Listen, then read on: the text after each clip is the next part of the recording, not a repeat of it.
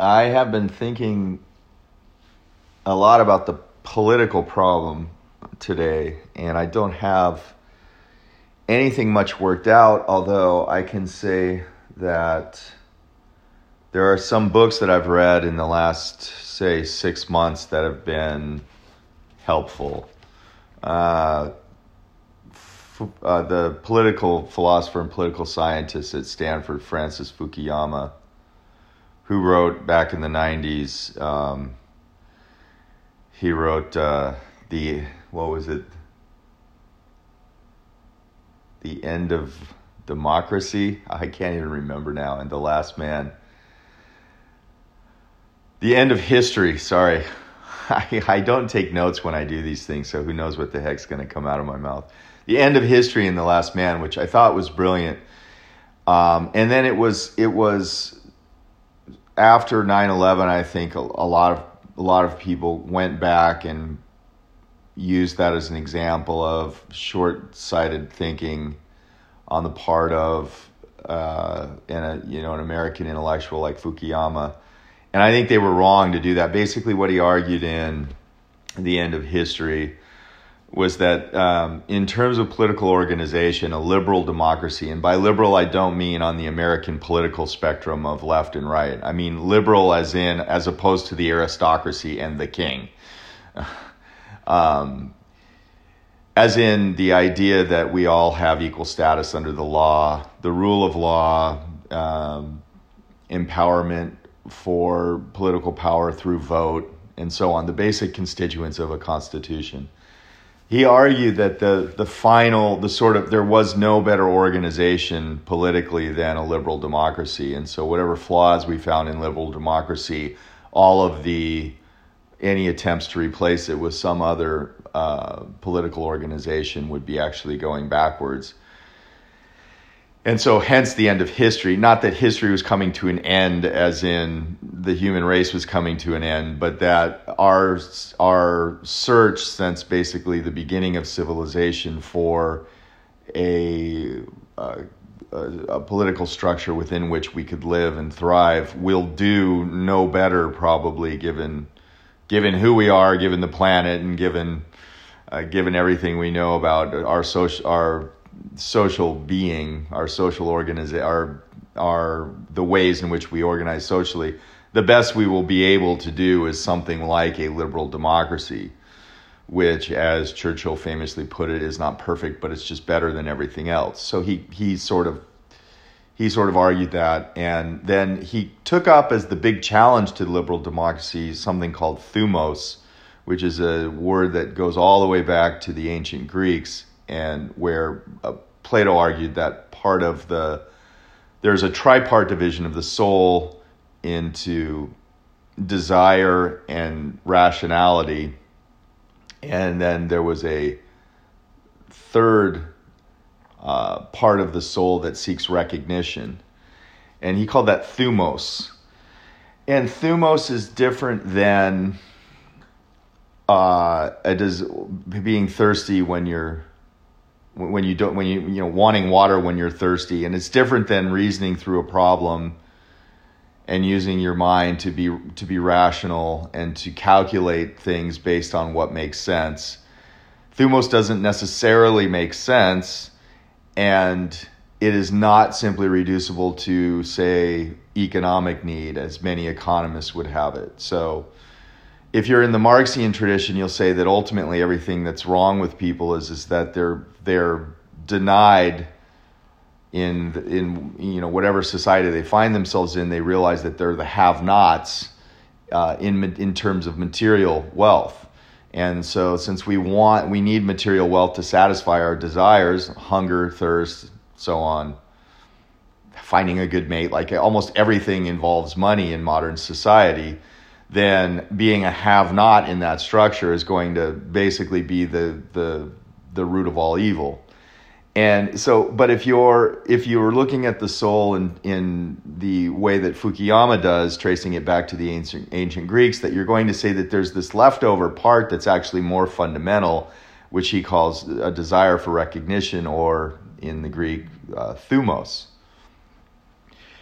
And So Fukuyama was important for me because he wrote a book, in fact, more recently in 2014, I think, called Identity, the Demand for Dignity and the Politics of Resentment. And what he's arguing is that we can't really make sense of what's going on in our modern liberal democracy circa 2014, and I think it's even more relevant today, unless we see the struggles and the discussions as being an expression, a very, very basic expression of thumos, and not economics, and not certainly a purely rational discussion. So someone like Sam Harris, who thinks that what we need to do is come together and reason, while admirable, I think is probably not understanding that these more basic parts of our soul, whether you take soul metaphorically or metaphysically, it doesn't really matter in this case, are really what's driving the discussion. It's really what's driving all the creation of the tension and the problems. So Fukuyama has been very important for me in understanding that people are desiring this kind of recognition. Now, the problem with desiring recognition is it can only take a few forms in society. And effectively, it functions only by interconnection, or it functions only in community. So you can't get recognition unless there's somebody to recognize you. So you can't really satisfy your need for the thumos, or thumotic part of your soul in isolation. It comes out in society. So one of the things he mentioned is that the desire for recognition does not present itself as such an insuperable problem if you're living in a traditional culture. So if you're born into a farming community, for instance, you have a role that's been assigned to you. You're either overseeing the flock, or you're planting the field, or you're doing something that fulfills a role in the culture that's basically been assigned to you since you were born into your family. And so it never really comes up to you it never really rises in your consciousness with any great force. Who am I, and who am I compared to other people? You just are who you are in a social structure that functions as it functions. And that may seem boring and even a little bit tragic, but for many thousands of years, this is how the world worked. This is how people came to understand themselves. So with the Industrial Revolution, people start flooding into cities and they start taking jobs, and then suddenly they don't have a comfortable placement in the social structure. They're sort of away from their families. They're now suddenly confronted with this question of, who am I as an individual? And they can see around them much more clearly that there are many answers to this question. There's almost as many answers to this question as there are people asking in a large city. And so you develop this sense of this keener and more problematic sense of your individual, who you are as an individual, as opposed to your functioning in a group. And that, by degrees, can lead to the expression of thumos overtaking the other parts of your soul, in particular rationality. And Fukuyama thinks this is one of the key problems that we're having today. So we don't have an answer to this question except for, in a liberal democracy, what he calls isothumos, or everyone is equal.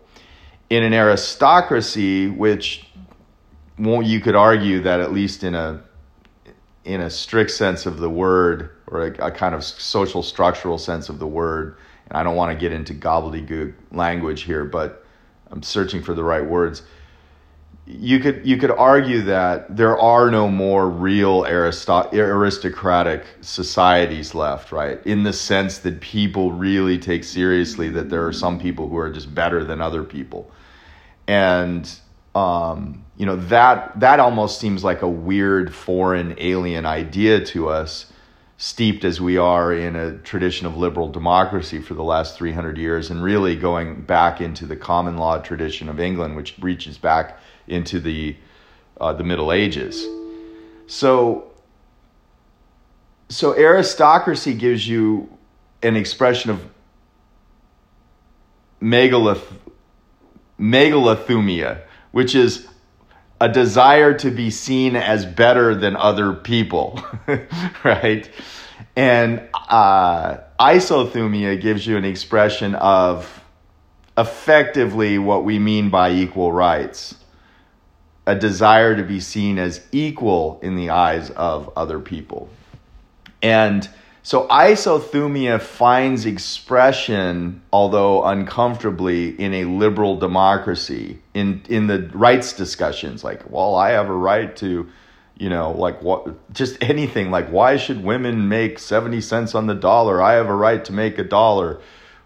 Just name any pressing social issue that is a discussion about rights, and you will find at the root of that some version of isothumia. I want to be seen as equal to you. And what Fukuyama says is that we exist on that sort of like walking on the edge of a razor, like where it is extremely precarious situation to really to have isothumia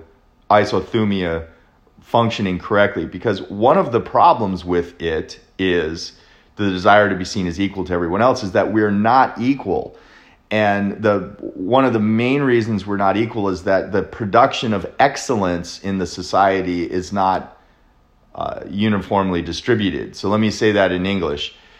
Some people do better things and more important things and are smarter and prove it. And they do that. And you can see it. Not everyone solves, centuries old physics problems like Einstein, or invents the modern computer like Alan Turing in Britain, or John von Neumann, who's of Hungarian descent, but of course was part of the Manhattan Project. He helped work on the bomb and also helped develop one of the world's first digital computers that actually was able to use its stored memory in the program that you write actually also contains the memory, which basically is the modern computer. And he's one of the first, I think, for that design. And you can go on and on and on to people who are, able to, be intelligent and effective leaders in the society, business leaders, scientists, writers, artists, Olympic gold medalists. Like people produce excellence. They pursue and produce excellence, and some are better at that than others because of gifts that they have through no fault of their own. So you're confronted immediately with an unequal distribution of excellence, and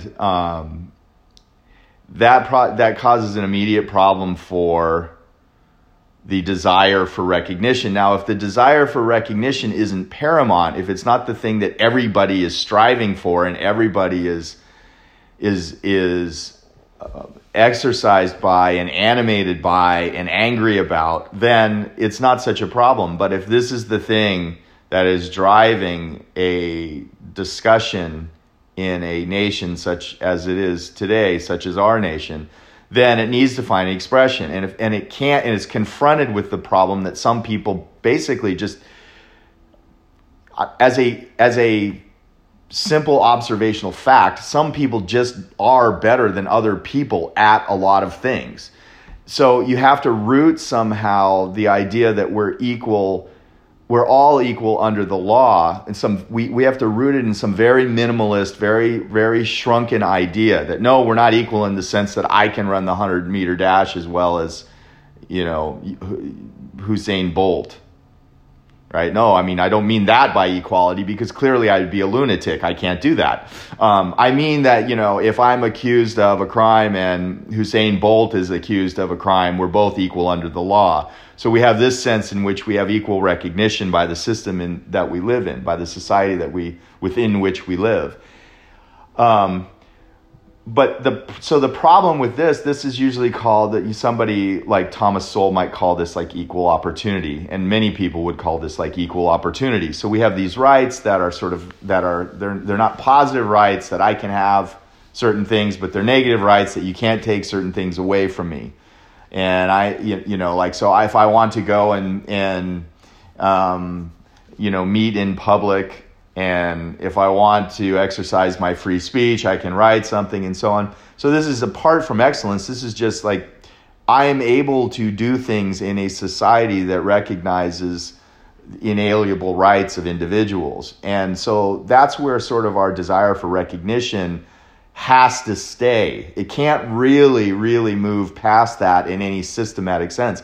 But what happens, of course, is that people aren't satisfied with that. And so it very easily and naturally spills over into a striving to find a way to be recognized as special somehow. So in a liberal democracy, and certainly in the United States, we see this everywhere in terms of like, I want to be recognized because of some group that I'm in that's not the group, not the liberal democracy of which I am a member or the nation of which I am a citizen, but because of the color of my skin. So I'm not just a guy who has the right to free assembly. I'm a Swedish man in my case, right? Like, and so somehow this is my way of saying like I deserve some special recognition as being a member of this group. And and by the way, this group is not recognized enough, right? And this group, and then you get into situations which are very understandable. I mean, some groups can point to a history where, like, for instance, African Americans point to slavery. Well, there is no more slavery. Slavery was banned in the 17th century? No, sorry, 18th century. Actually, no, that's not true. The importation of slaves was banned outright after the Civil War in the 19th century. Well, that's over 100 years ago. That's 150 years ago. So what are we talking about? Well, the problem is that thumos, the desire for recognition, is not rationality. It's not looking at things like, yeah, that was done 150 years ago. And it's not just the idea of material, right? So an example, just a quick aside, an example that Fukuyama uses is, in the Me Too movement, Marx would have a hard time understanding a woman who was rich and powerful and a man who was rich and powerful. And then the man looked at the woman only as only for how she looked or in some physical way and didn't, see all of her other gifts. And then therefore the woman felt extremely oppressed by that man in that situation and is indignant and, it joins the Me Too movement because of something that happened, in the office. But in fact, that woman having all the power of the society in an economic sense, that would not make sense in the economic analysis or what Fukuyama traces back to our desire for material sustenance, money. Basically, we're not going out and shooting our own food, so we need money in order to satisfy our desires for our desire to not die of dehydration, minimally and hunger and so on, right? So, but that isn't an adequate analysis of thumos either. Like the desire for recognition, as in the case of the woman who is, she could be vice president of the company and she has all the recognition in the world, but in some particular case, she feels victimized.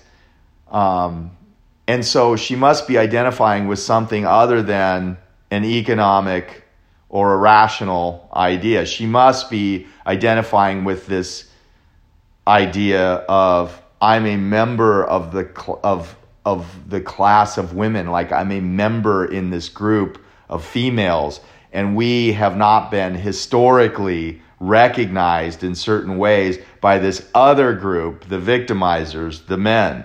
And so you ultimately, those kinds of discussions that play out endlessly on social media and in the workforce, in the office, outside the office, in politics, all those kind of discussions, and certainly and probably most importantly, the discussion of ethnicity, all those are playing out in terms of this desire of recognition that doesn't make sense if you look at it in terms of fixing the law, or if you look at it in terms of meeting needs and having access to economic opportunity. Like none of that discussion really makes sense.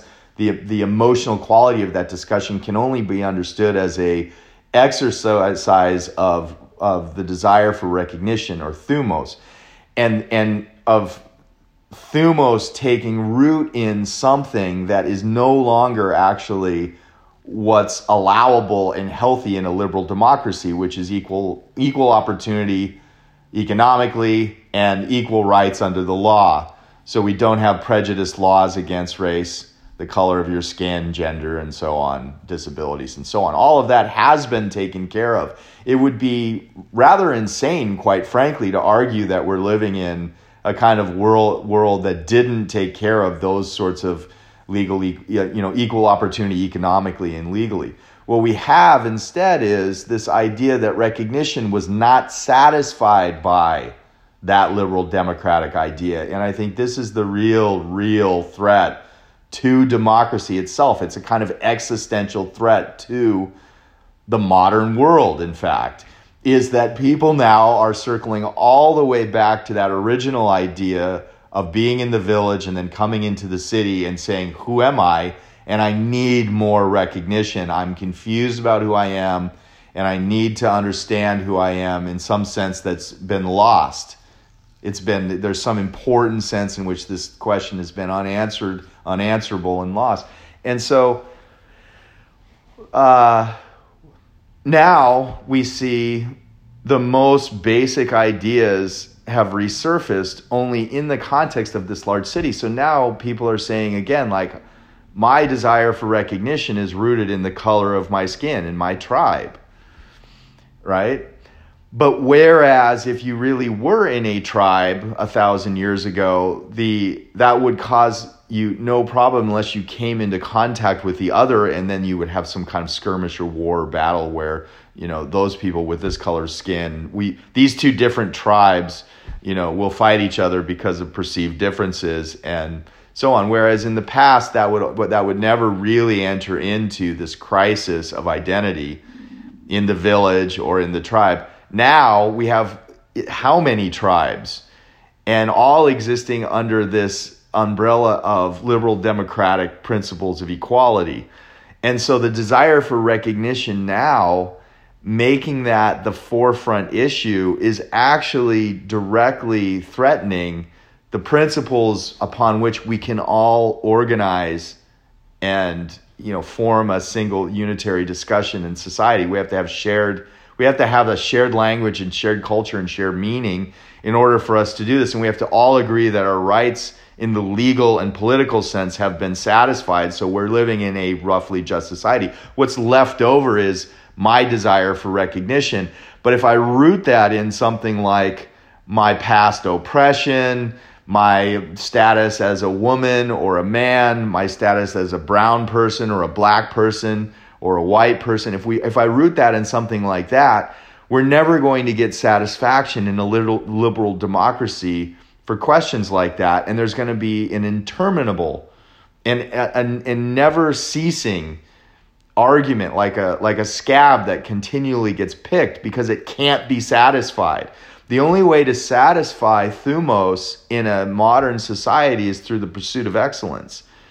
And that, again, is in a fundamental tension with the idea of an equality of outcome, or an idea that everybody can be equally recognized in the bigger sense.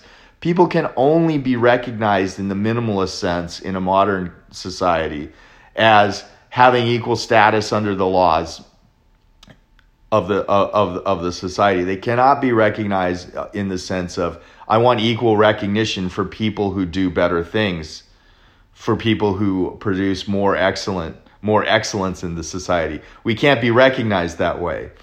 If we were having that discussion, then everybody would be sending their kids to the best possible school, and we would be rooting out all of this political correctness post haste immediately, because it would be threatening our clear vision of the goal we want to attain, which is to produce the most excellence we can, which is the ultimate goal, right? So we're in a situation where I think that what's governing, what's making people angry, it's expressed as all this rights talk, but the rights stuff was satisfied. What's making people angry is we're in this confusing situation of having thumos be the defining part of the discussion. This is the part of ourselves that we want to talk about. My identity, that's what I want to talk about. But we can't get anywhere by making that a tribal discussion, a discussion about gender or race or any of these things, disability, like any of those categories that are traditional political categories, right? None of that stuff actually can be discussed in a clear way anymore because those laws have been fixed. So the discussion has to turn in this ugly way back to this kind of tribal situation where you find yourself living in a society where you can't get enough recognition, so you form a group, and then you start becoming basically militant and angry that that group doesn't have the recognition it deserves, and that's a game you can't win. Not in a liberal democracy. It's a game that leads to war. It's a game that in tribal situations was only solved by they would remove each other geographically. Someone would go there and the other person would go over that hill. And we can't do that now. And so we have to find a way to get along. And you know, what I'm struggling with is, wow, how to convince people that they should stop, that's a bad game to be playing and they should stop playing it. How to convince people that what we want to do is refix our sights on excellence, whatever the skin color, whatever the situation is for this desire for recognition that expressed itself tribally. However that stuff plays out, let's fix our sights on something that's excellent, right? So just a final thought here. Almost every period in history that experiences a renaissance, a renaissance, a return to the past, which is grounded in uncovering all that which was good, irrespective of tribalism and nationalism and so on, right? Every society that has taken seriously excellence, and typically that involves looking for evidence of that in the great parts of the past. So the Renaissance in Italy was, ironically, it was a return to looking at the great literature, science, art, everything from the classic age, the Greek and Roman age. And it was ironic because the people who were actually spearheading that often were Christian monks, people who were in charge of copying books and so on. And they were trying to uncover all this old Petrarch was someone who did probably more advance this cause than anyone else of uncovering all antiquity. And what he was looking for is not evidence of people having, being Italian. He was looking for evidence of the Greek and Roman culture that produced excellence, of looking for that in order to bring it back to life in the present era. He was looking for things that were independent of all the stuff we're talking about today. A great book is a great book is a great book. And so if you have that idea and then you have a kind of renaissance in your culture where you're striving to find the best and then to go even farther and to advance that goal, right? To produce excellence in the world, the contemporary world, and to aim for it in the future, like things are going to get better. Your society is going to grow strong in ways that you can't believe. On the other hand, if you do what Hitler did and you reach back into history in a racial sense, notice the connection between Hitler and so much of the discussion today. One of the supreme ironies is that one of Hitler's major flaw, besides being a little bit insane and, megalomaniac, the flaw in his thinking was that when you have a renaissance, you look back at the German people, the Germanic people, the people with blue eyes and blonde hair and so on. And so when you look back in this tribal sense, you never get the society you want in the future, and you never get what you're looking for. What Hitler wanted to do was combine this sort of national, genetic, racial idea of the German, that what Nietzsche called the Übermensch, the overman, this German who was naturally racially superior, and who, by the way, who made frequent he did make reference to Darwinism, and this was in the air in the 1930s when this was all happening and taking shape, this idea of the superior race. But when Hitler's big mistake was to ground that idea, was to attach the idea of finding excellence in your history to the idea of your race. This is exactly what everyone is doing today. This is like, I'm not saying that it's going to become Hitlerized, whatever that means. I'm saying that it's a complete flaw. Like, this is the flaw that has given us some of the worst ideas in modern history. And it's the one that everyone is embracing, only now under the banner of some weird equality, which is some twisted version of thumos, which is an impossible way to answer the question of identity in a liberal democracy. You know, I'll end with this, faced with the satisfaction of the equality of opportunity under law and under the politic, right? Under politics, you then can only organize yourself in terms of this question of identity, in terms of this question of recognition. The only card you have left to play in a liberal democracy is the respect and the pursuit of excellence, irrespective of recognition in any tribal sense. So to start grounding the discussion today in these tribal categories is a fatal flaw for democracy. It's going to bring down the ship. And so that's what I'm working with.